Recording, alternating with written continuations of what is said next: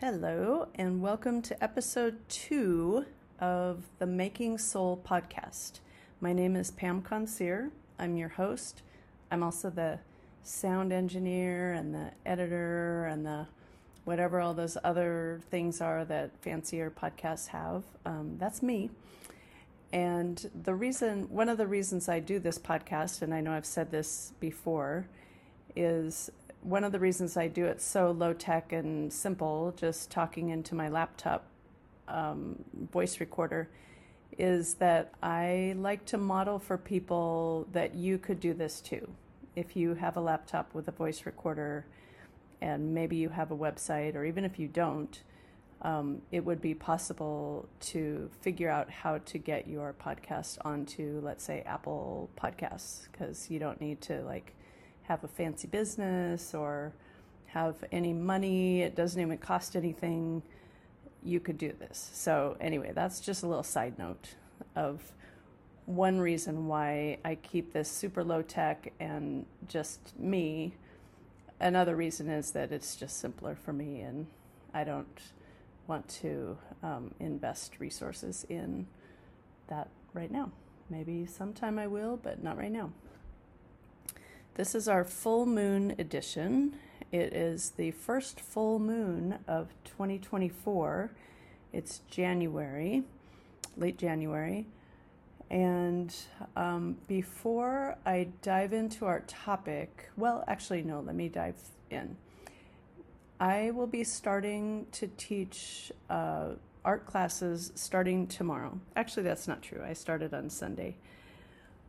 Teaching a class that I teach once a month at the Rebuilding Center. I teach a mosaic class, and that started on Sunday. This week I'll be teaching some more classes, and I would have taught last week, but we had this crazy ice storm, and we're literally encased in ice for about a week, and some people couldn't go out their doors because their front steps it was like a skating rink, only without having skates and no side edge wall to cling to. It was pretty crazy. So things got closed. Portland Community College, where I teach, was closed for an entire week, actually a little more than a week. But we're back in business. So I'll be teaching against this term starting tomorrow. And one thing that I always say to my classes when I'm starting on day one is thank you for being here. I teach art classes. Our culture doesn't really support that. A lot of people, and my students report this in their own lives, there might be people around them who are saying, what are you doing that for? Or do you think you can make money at it? Or, they might see something that they make in class and be a little too honest, that doesn't look very good. Or, my students tell me the wide range of things that they experience. And it's just, so I start the class by thanking them for, not just for showing up, because otherwise I wouldn't have a job to do there, but for taking time out of their life. And most of my classes are 2.5 or 3 hours long, so it's not an insignificant chunk of time. They meet once a week for several hours. I thank them for taking the time, for valuing art enough to carve out that time and pay the money. And what I know my students come for is to learn technical skills, but my ulterior motive is that they will expand their soul. I guess that's the way I'm going to say it. I usually don't lead with that. It does come up later in the class, almost always, but I just start with thanking them for valuing it.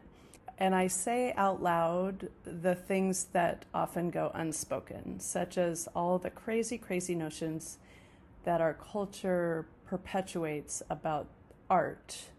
And this could apply to any of the arts, music or writing or anything.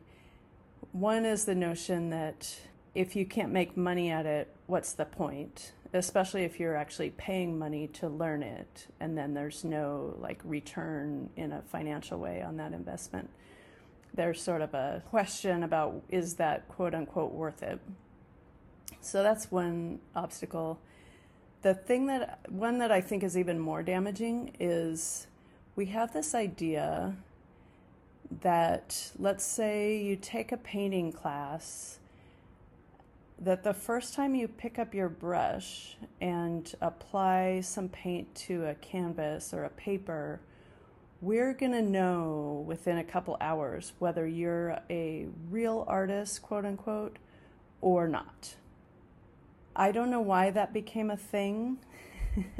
I have some theories that have to do with patriarchy and sort of killing off the feminine and all that, but I'm not going to get into that today.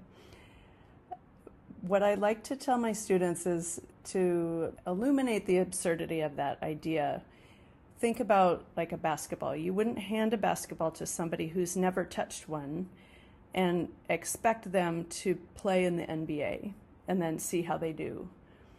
We know with sports that you take baby steps and you learn how to handle the ball, and then you learn how to pass the ball and dribble the ball and shoot the ball, and you spend maybe a year or two before you're even on a team, and then you know how that goes. Same thing could be said for lots of things we learn. Scientists working in a lab, like, they didn't just show up there one day and get the job. They've been honing skills and studying and working on this, developing this for years. And then they can go and maybe lead some kind of experiment or, do something creative in the field. It's not something that happens with a bolt of lightning, but somehow this is the attitude around the arts. So no matter what I'm teaching, whether it's a painting class, a mosaic class, an art journaling class, a drawing class, I tell people from the very beginning, you are qualified to be here. We're not competing. I don't have expectations about what you're going to produce here. We are exploring this medium and we're all learning here. So those are some of the things that I like to do sort of to set the tone. I also, because making art, because the way it works in our culture anyway, in the US, it is fraught with anxiety. A lot of people who come to my class are just super anxious about it. Now, kudos to them for showing up. And sometimes I will take a little poll. I'll have people show me on their fingers, like from 1 to 10 fingers, either their anxiety level or their confidence level, depending on how I frame it. Let's say the other day I did it in their confidence level. So like, show me on your fingers. 10 fingers would be like, I love making art and showing people, and I've exhibited my art, or I teach art, super comfortable putting my things out there. Where a 0 or a 1 would be, I'm about to bolt because a panic attack is coming on because I'm so nervous about like making things in front of other people. So sometimes I take the temperature of the room, so to speak, and see where people are in an anxiety to confidence type of scale. And people are actually honestly usually all over the map. One time I did have a 10, like somebody who was a teacher, a design teacher, and then I also have people who, one time somebody had 0 fingers up, and I sort of asked her, and she said she was one of the ones who was about to leave the room because she was so panic-stricken with the idea of doing something creative. So I get all types, and I love that. And one thing I have been consciously doing to help put people at ease, because these are normally now at PCC anyway, when I teach there, usually the classes are from 5 weeks to 8 weeks long. So we're going to be spending, 20 hours, maybe more together, doing something that is scary for a lot of people, vulnerable, nerve-wracking, frustrating, joyful, all the things. So I usually do start with some kind of icebreaker. I'll pair people up or put people in groups of 3 and give them some kind of topic to discuss that could be something about art, or it might be like, are you a dog person or a cat person, or something just to sort of see the humanity in each other, break down some barriers, loosen people up, and then we get started in our work. And I find that it's worth the time to build that trust, because I don't want to be a person who just adds more creative anxiety to their life. I find a lot of people already have had people doing that in their life. And the way I see my job is to undo as much of that creative anxiety and baggage that they've accumulated as I can, so that we can just freaking make stuff. I just want people to be able to make stuff. And I come to this from an honest place. I came across a quote recently. Let's see, it's attributed to Richard Bach. But the phrase is, you teach best what you most need to learn. And I feel like the work I do teaching art is exactly that for me. It took me about 30 years, maybe more, to get to a place where I could make things in front of people, do art, show it to people, show people my process, sometimes I'm still a little anxious about it, mostly because most of the time now I am the teacher. So there's this added expectation of like, people expect me to have a lot of competence and to, do these great demos, and sometimes they don't go the way I expected it to, and I need to be okay with that. So I still do struggle with my own little remaining creative anxiety. I don't think it ever goes away. I think it will always be something that I am working on. And my recent challenge in the last 5 or 6 years has, now that I've become very involved in performing arts, since I got hooked into flamenco here in Portland. Flamenco is an art form that involves dance, singing, guitar, palmas. I might teach a little bit of something in this context at some point, just for fun. And for me, performing arts is kind of my creative edge. It's scarier. I don't have a lot of experience. I've done a lot of dance, but not the performing kind. I did a lot of gymnastics, and that was a performance, like you're out there by yourself competing. So I have that, and I have some dance performance, but this is the area for me where I take everything that I've learned in my 30 years of developing creative confidence in visual arts, and I try to practice what I preach in the terrain of performing arts. It's pretty interesting, because sometimes I literally have to talk to myself out loud and say the things to myself that I tell my students every week, because I am struggling with the same, I'm saying the exact same words that my art students say, only I'm talking about singing. And yeah, it's pretty interesting up in my head. So for you, I say all this because the full moon is a time to sort of step into your power. As the moon starts waning, it's also a great time to sort of shed what is no longer valuable, what's no longer useful to you. And if I can help you shed some of your creative anxiety, that will be a big service to the world. And I truly believe that in this time of upheaval, there's so much weird stuff going on in the world. There's lies being told over and over again until, millions of people believe them. There's people saying practically that up is down and left is right and right is wrong and wrong is right. And, it feels like living in backwards land a lot of times. And then there's what's going on with the earth, the planet, with nature. So if we can each harness our creativity take it out of the closet if that's where you have shoved it for the last few decades. Pump it up 3% more, maybe 5% more. If you can share it with someone or model it for somebody, that can have a little ripple effect. To address all these problems, I don't want to say fix because that feels overwhelming, but to do our tiny little part to sort of bring down the cuckoo level of the world and increase the creative problem solving that is needed, we each can play a part.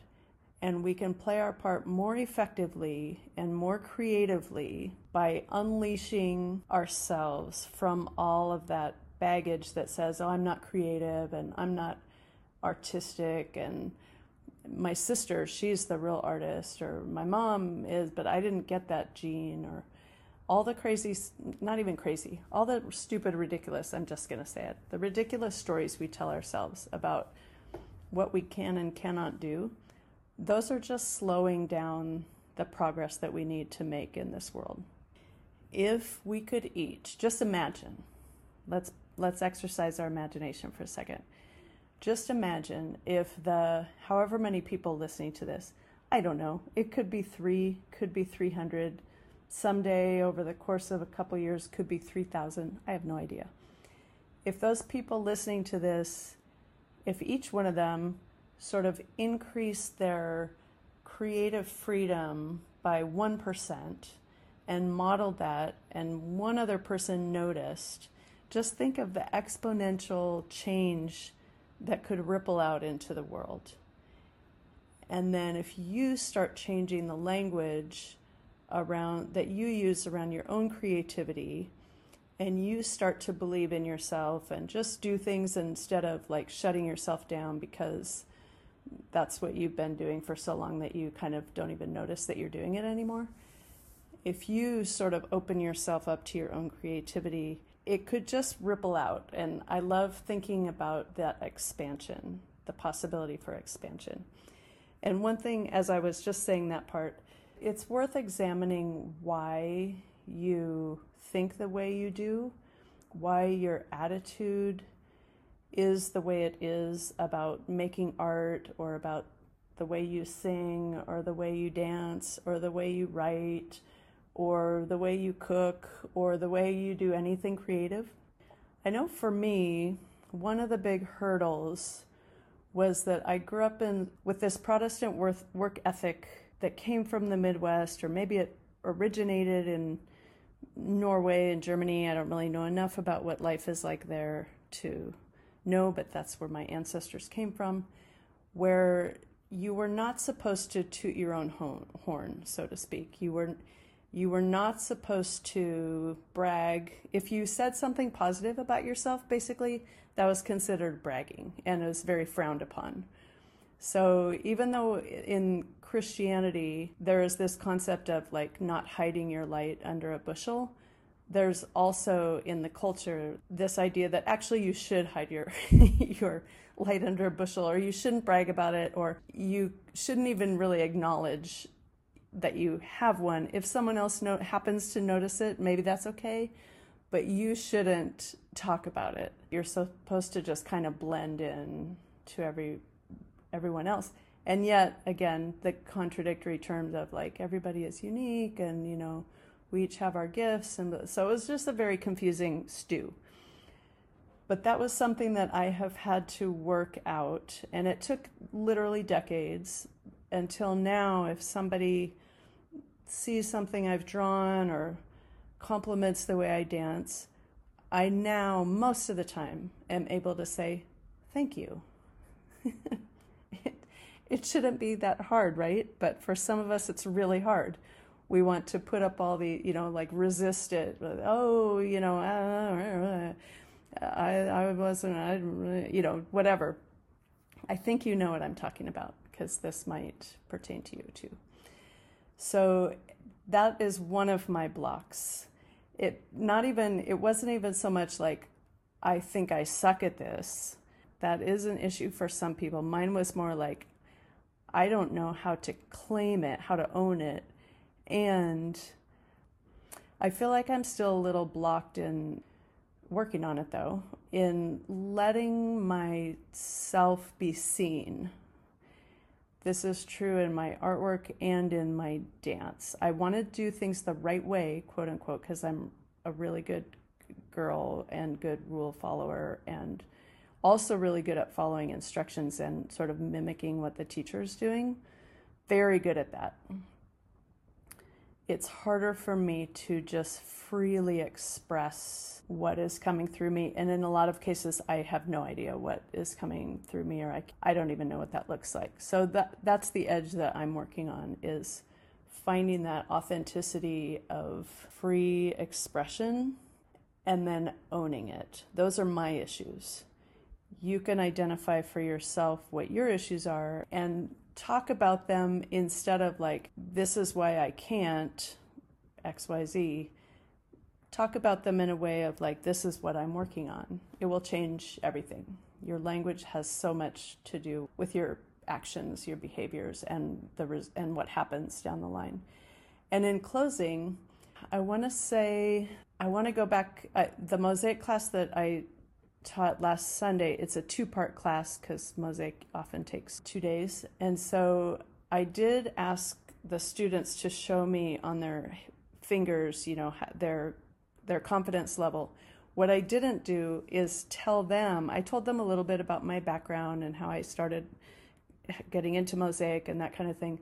What I didn't tell them, and I want to remember to tell them this week, is I also used to be about a 1 on the creative confidence scale, which will probably surprise them because I did mention that in the decade or 2 after taking my first Mosaic class, I ended up, and I say ended up because it felt pretty accidental, leading dozens and dozens of public Mosaic mural projects, large scale, leading groups of 10, 20, 30, 400 people in projects, something that I never, ever, ever, ever, ever in my wildest dreams would have imagined that I could do. I wouldn't have even known it was a thing to do. So all that to say that if you take a step toward it, whatever it is, and maybe your tiny step today is just to stop yourself from, before you say the words, I'm bad at art, for the 8,000th time. If you just stop yourself and don't say those words, even better, I mean, that's something to just not say it. A step in a more positive direction would be to say, I haven't practiced very much art, but I'm interested. And then if you actually start doing that thing, take a class, watch some videos online, try it out. Don't expect to join the NBA the first time you pick up a basketball. You don't join the NBA. Don't expect to be drafted the first time you pick up a basketball. Give yourself time, practice. Someday on this, maybe on the podcast, I want to write about being an incrementalist, which is something I've embraced lately. Give it time to develop. Let yourself be a beginner. And who knows, and literally like nobody knows where this could lead. You might have an idea of what you want to do with it. It might take you in a completely different and awesome direction, because that's what happened with me. So that is my lecture, my pep talk, my creative encouragement for you today. And I want the world to get better, and we all have a role to play. And we can play that role more effectively the more creative we are in our thinking, the more we're exercising our muscles of imagination instead of just complaining about how politics is right now. We all have a role to play. So let's harness our creativity. We all have it. Don't even try to tell me that you're not creative, because you're just wrong. And let's make the world a better place.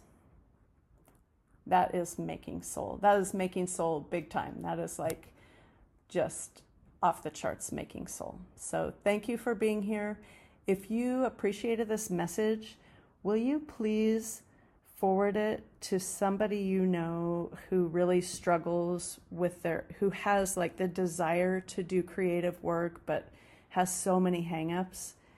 If you sent this to them, I would really appreciate that, and maybe they'll want to subscribe to my blog on Substack and hear more, because that's kind of my thing, is to unleash other people's creativity, because it's something I struggled with so much for so long. But I'm on the other side. It's not perfect. You never get to the end, thank God, until you die. That's the end. So I'm still working on it, but it's amazing to see what can happen. So thank you for being here, and I will catch you next time on the Making Soul podcast.